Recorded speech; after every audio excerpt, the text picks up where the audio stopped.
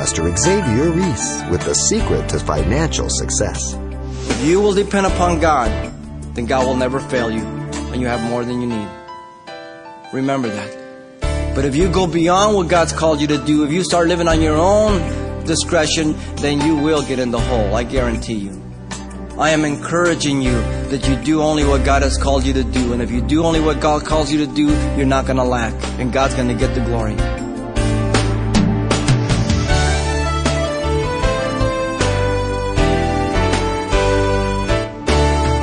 Welcome to Simple Truths, the daily half-hour study of God's Word with Xavier Reese, Senior Pastor of Calvary Chapel of Pasadena, California. It doesn't take a financial analyst to tell you life is expensive. And it's also true that nothing in life is free, including running a ministry. Well, today, as he continues his in-depth study series of the book of Philippians, Pastor Xavier tackles the sometimes difficult issue of a believer and his finances. Here he is with today's simple truths drawn from Philippians chapter 4 on ministry and finances. Paul has told the Philippians not to live in a constant state of anxiety and worry, as well as to control their minds by meditating on what is virtuous and praiseworthy. The result would end up being having the peace of God for life and fellowship with the God of peace constantly. He also told them that right thinking results in right living in verse 8 and 9. We must have a biblical mind. We must understand what the Scriptures teach so that when the temptations come, when the trials come, we're not swept away by them. We make decisions based on obedience, not feelings, not our own convenience. Now Paul is going to illustrate both of these exhortations by his own example. Paul always does that. He never asks us to do anything that he has not done. And he does this regarding finances for life and ministry. And he talks about them from verse 10 down to 20. Now, Paul's complete dependency was on Christ Jesus. We're going to see that. Paul was not biting his nails or begging like many preachers and teachers do today. He just trusted God. What a restful place that is. Now notice the entire section from verse 10 to 20 deals with financial gifts, as I said, from the Philippians by Epaphroditus, and he mentions him again in verse 18. But what we want to do is concentrate only on verse 10 through 14, which reveal three things regarding Paul's heart about finances in connection to ministry. Let me read these verses. But I rejoice in the Lord greatly that now at last your care for me has flourished again. Though you surely did care, but you lacked opportunity. Not that I speak in regards to need, for I have learned in whatever state I am to be content. I know how to be abased and I know how to abound. Everywhere in all things I have learned both to be full and to be hungry, both to abound and to suffer need. I can do all things through Christ who strengthens me. Nevertheless, you have done well that you shared in my distress. Here are the three things regarding Paul's heart and finances. First, in verse 10, Paul's appreciation for their finances.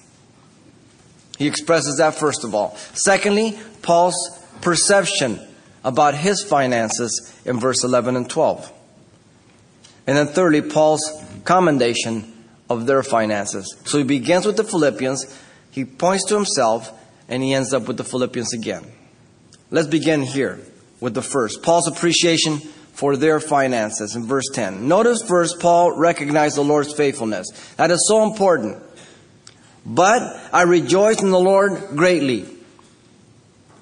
It's so important that you and I see God when we see things happen. Too often we say, why did that happen? Or we got to see God first.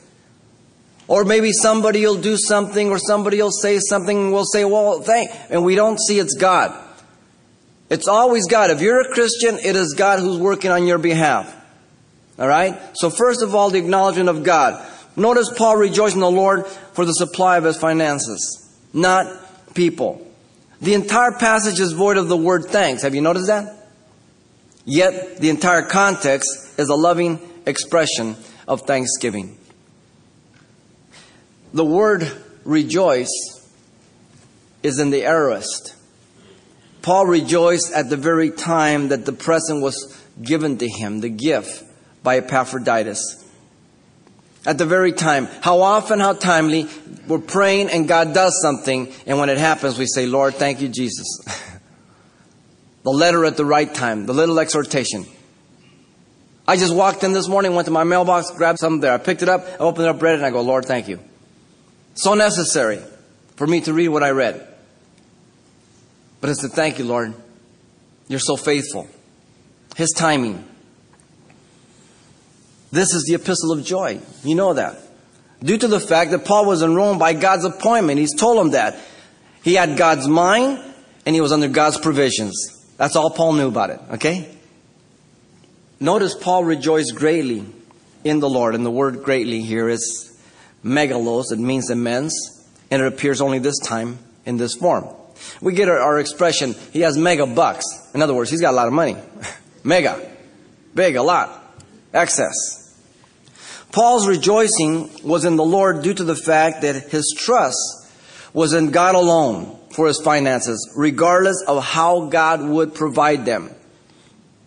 He does not say he doesn't appreciate the Philippians. We're going to see that. But his focus first and priority is God. God is first. That you see God in whatever comes to your life, how He works it out, that you give the glory and you recognize God working on behalf of you. You realize that people in prison at this day, they weren't cared for by the state very good. So they had to depend on an outside source to bring food, clothing, different things. Notice also in verse 10, secondly, that Paul recognized the Philippians' faithfulness. So he moves from God to the Philippians. Listen to him. That now at last your care for me has flourished again. He rejoiced in the Lord that now at last their care for him had revived again.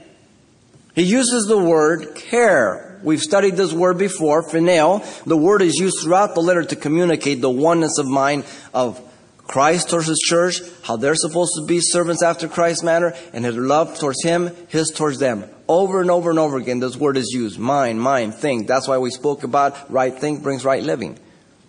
What possesses your mind? How do you think? Do you bring those thoughts in captivity? Do you say, Lord, help me in this? Do you say, no, that's the old man. No, that's the way I used to think. That's the way I used to respond. Lord, now you're Lord. Bring my thoughts into captivity. This is the word mind, to be like-minded towards Him, and affection towards Him, because they were servants of Christ. It's used 12 times in the letter. Paul used it for his own affection towards them in the opening of the chapter, verse 7. He says, just as right for me to think, there's the word, think this of you all, because I have you in my heart, inasmuch as both in my chains and in defense of the conflict of the comes of the gospel. It's his love relationship. It's mutual, back and forth. Now notice Paul also uses a very descriptive word here to describe their care and interest for him by the word flourish. The word literally means to sprout or to blossom. And again, this is the only time it's used here in the New Testament. And the word is used in the Septuagint, the Greek translation of the Old Testament scriptures, to describe trees in winter that conceal their strength until spring. And that's the way it's used in Ezekiel 17:24. So seasonal, timely, in the right time. That's what you should think of God. He's never late. I know we often remind Him of how long He has and how long we've been praying. But He's never been late. Paul was saying that the Philippians, through their finances, had once again been God's answer to His trust and dependency on God. They were the branches. Jesus was the vine. Ever think about that when people are used by God towards you? That they're the branch, but the one that you should give glory to is the vine? You don't step on the branch. You don't smack it and break it off. But you go beyond the branch. You go to the root. Paul says that this was not the first time by the word again. Notice that.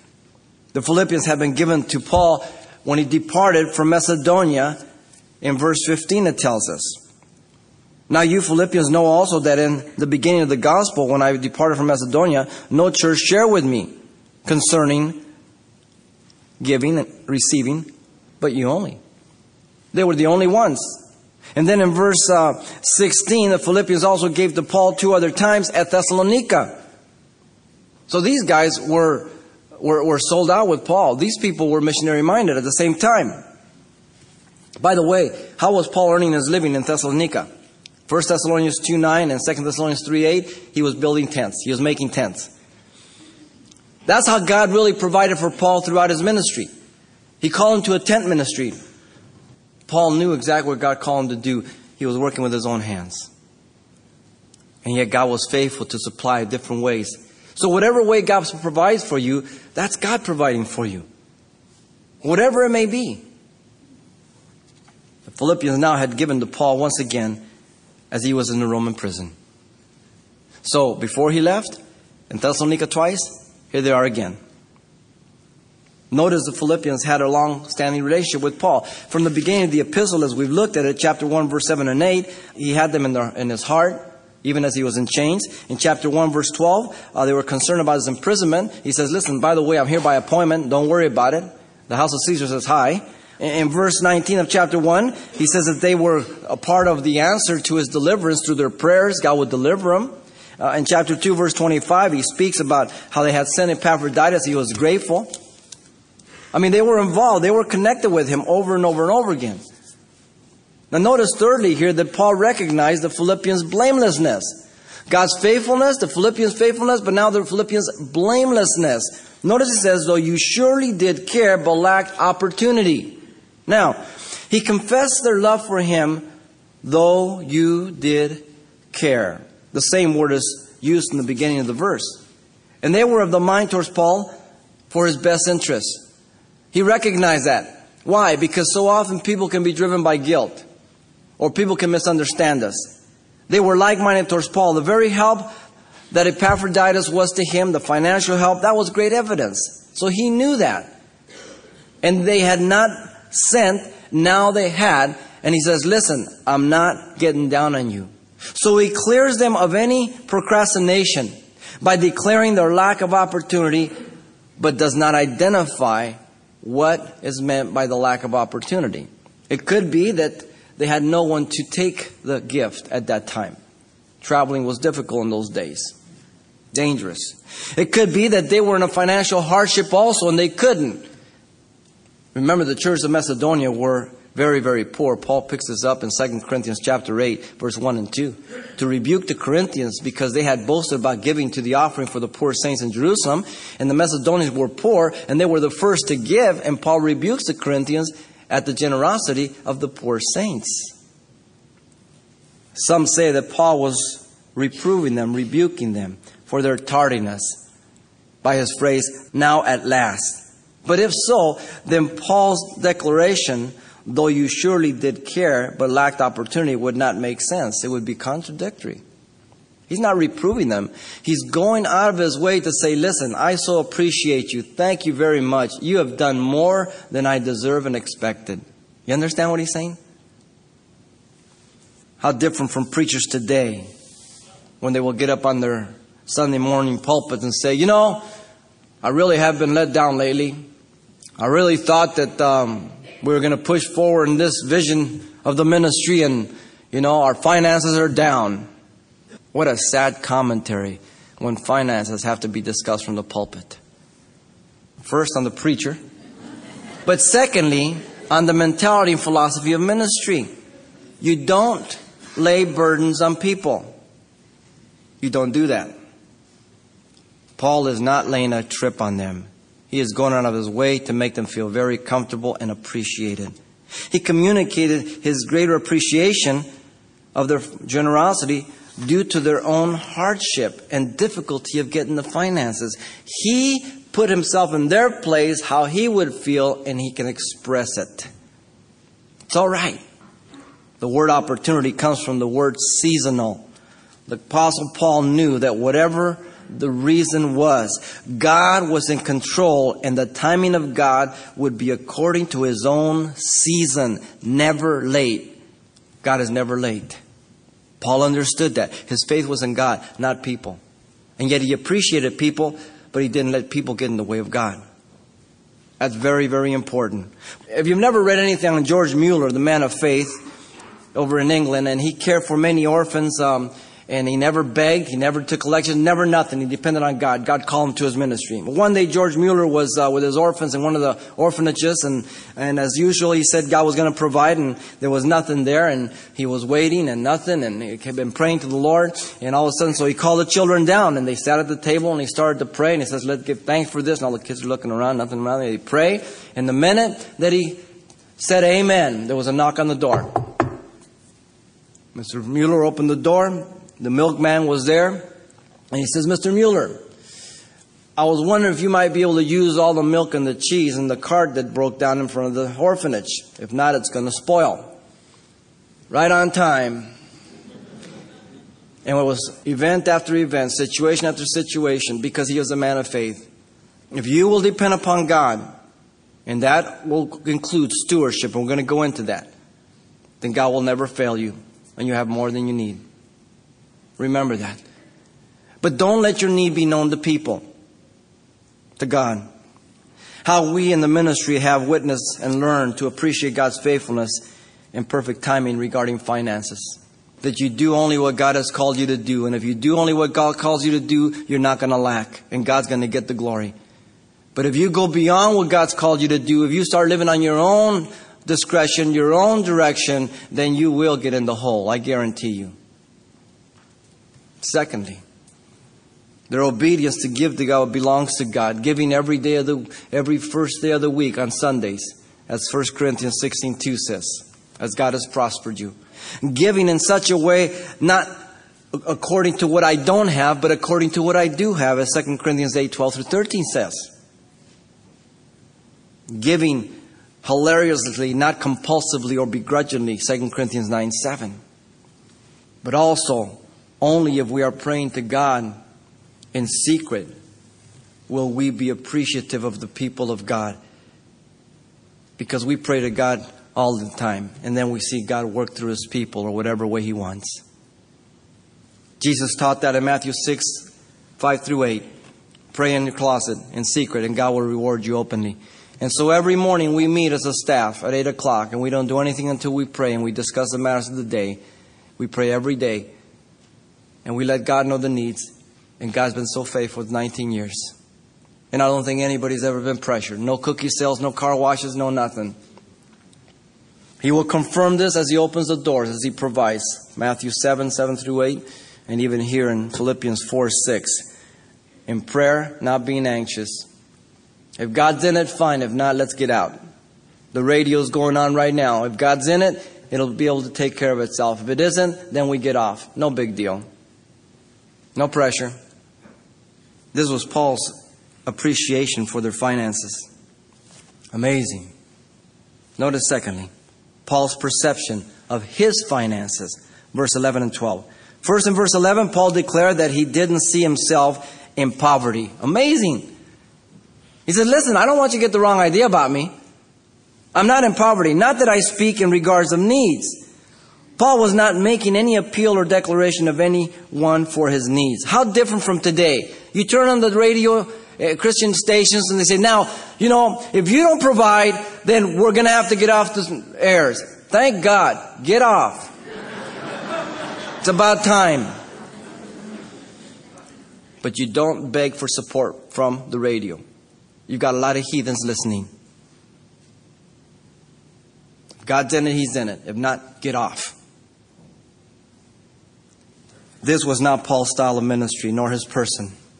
In fact, he refused financial help from the Corinthians. In 1 Corinthians 9, he says, I have the right, but I refuse it because I don't want to stumble anybody. Paul uses a very specific word here to describe his financial condition. Notice that. The word need. It means to fall short or to be penury or in poverty. The word appears only 2 times in this form. Here and also in Mark 12:44 for the poor widow that put in all her livelihood of her poverty. All these Pharisees going, one for the Lord. He says, the Lord said she put in more than all of them put together. The disciples scratched their head. What are you talking about? That's all she has. This is the word. You know what Paul's saying? I'm not broke. I'm not in poverty. Where is he at? The Marriott? He's in Roman prison. Paul the Apostle was attesting to God's faithfulness once again to always provide for his needs. He had counted all things but dung already in chapter 3, verse 7 through 11. Now notice secondly, Paul declared the reason for this proclamation. For I have learned in whatever state I am to be what? One word. Learn it. Content. Content. Because after all, we're the king's kid, right? We should have a Cadillac, a Mercedes, and everything else, right? Really. The proclamation was Paul's personal practice. Mark that well. The apostle uses the pronoun I 8 times from verse 10 to 14. Now notice the apostle is giving witness to his ministry lifestyle. Ministry lifestyle. The process of his learning has been through time. The tense implies conversion to the present day. In other words, Paul had entered into this condition at his conversion and had been learning through the process and had arrived at learning because he didn't know that before he was converted. He came from a very wealthy family. He was of the upper echelons of learning. The perspective was to be appreciative and grateful. Those again, everything that is virtuous today, the world hates. It's almost like the Greek culture. Honor, virtue, ethics, morality, goodness, nobility. When is the last time you heard those words? Rather you hear, oh, you're so good. It's in you. You can be motivated. You can have it. You can do it. It's all focused on self. Notice the word content. It is a Stoic word, which means to be self-sufficient from external circumstances based on being frugal and a steward. There's the 2 steps, frugal and stewardship. Self-sufficiency. These Stoics use this word that they needed nothing outside of themselves or external situations. They could survive on their own based on their stewardship and their frugality. He uses the same word in a different form 2 other times. Listen to 2 Corinthians 9:8. And God is able to make all grace abound towards you, that you always having all sufficiency in all things may have an abundance for every good work. Speaking about giving to the poor saints at Jerusalem. So we as Christians are to be self-sufficient. Frugal stewardship. Godliness with contentment is great gain. 1 Timothy 6:6. Godliness with contentment is great gain. The problem is that too often we are just like the world and we get greedy and covetousness. One of the wealthiest person was asked, just how much is enough money? He says, just a little more than I have. I mean, the whole society pushes us, right? Some people are maxed in their credit cards, 18, 21%, and they're maxed out, paying only the minimal interest. You're getting in the hole. You better pay what you know you can pay and what you should pay so you can get out of the hole and not get buried. If not, don't buy it. You can't afford it. The apostle's self-sufficiency was that he depended on God's leading alone to be in line with him for his call and service and not to go beyond it. And he says this in 2 Corinthians 3:5. The sufficiency is not of ourselves but of Christ. And in 2 Corinthians 10:14 through 16 he says, listen, we have not pressed beyond the boundaries of Christ. We have come to you by God's direction. So we only do what God calls us to do, and the evidence of that is that He leads us and He provides for us, and we don't have to beg, and we're okay. That's good. I'm not here to compare myself to another church. Oh, look at the building they have. Oh, I guess I don't have enough faith. No, this is what God has. This is more than I deserve. I'm blessed. I'm content, but I'm not complacent. Having food and raiment, let us be therewith content. 1 Timothy 6:8. Pastor Xavier Reese and the secret to financial success and contentment. A financial truth found embedded in God's Word. And there's still more to come next time. But if you won't be able to join Pastor Xavier, a copy of this message is available on CD for just $4.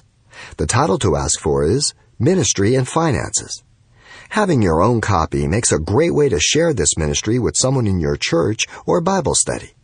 So once again, the title to ask for is Ministry and Finances. Or simply mention today's date. You can request your copy by writing Simple Truths, 2200 East Colorado Boulevard, Pasadena, California, 91107. Or to make your request by phone, call 800-926-1485. Again, that's 800-926-1485. Or the address once again is Simple Truths, 2200 East Colorado Boulevard, Pasadena, California, 91107. And thanks for mentioning the call letters of this station when you get in touch. This helps us track the effectiveness of this ministry in your area. Is there a secret to dealing with the trials of life? Find out when you join Pastor Xavier Reese for the next edition of Simple Truths.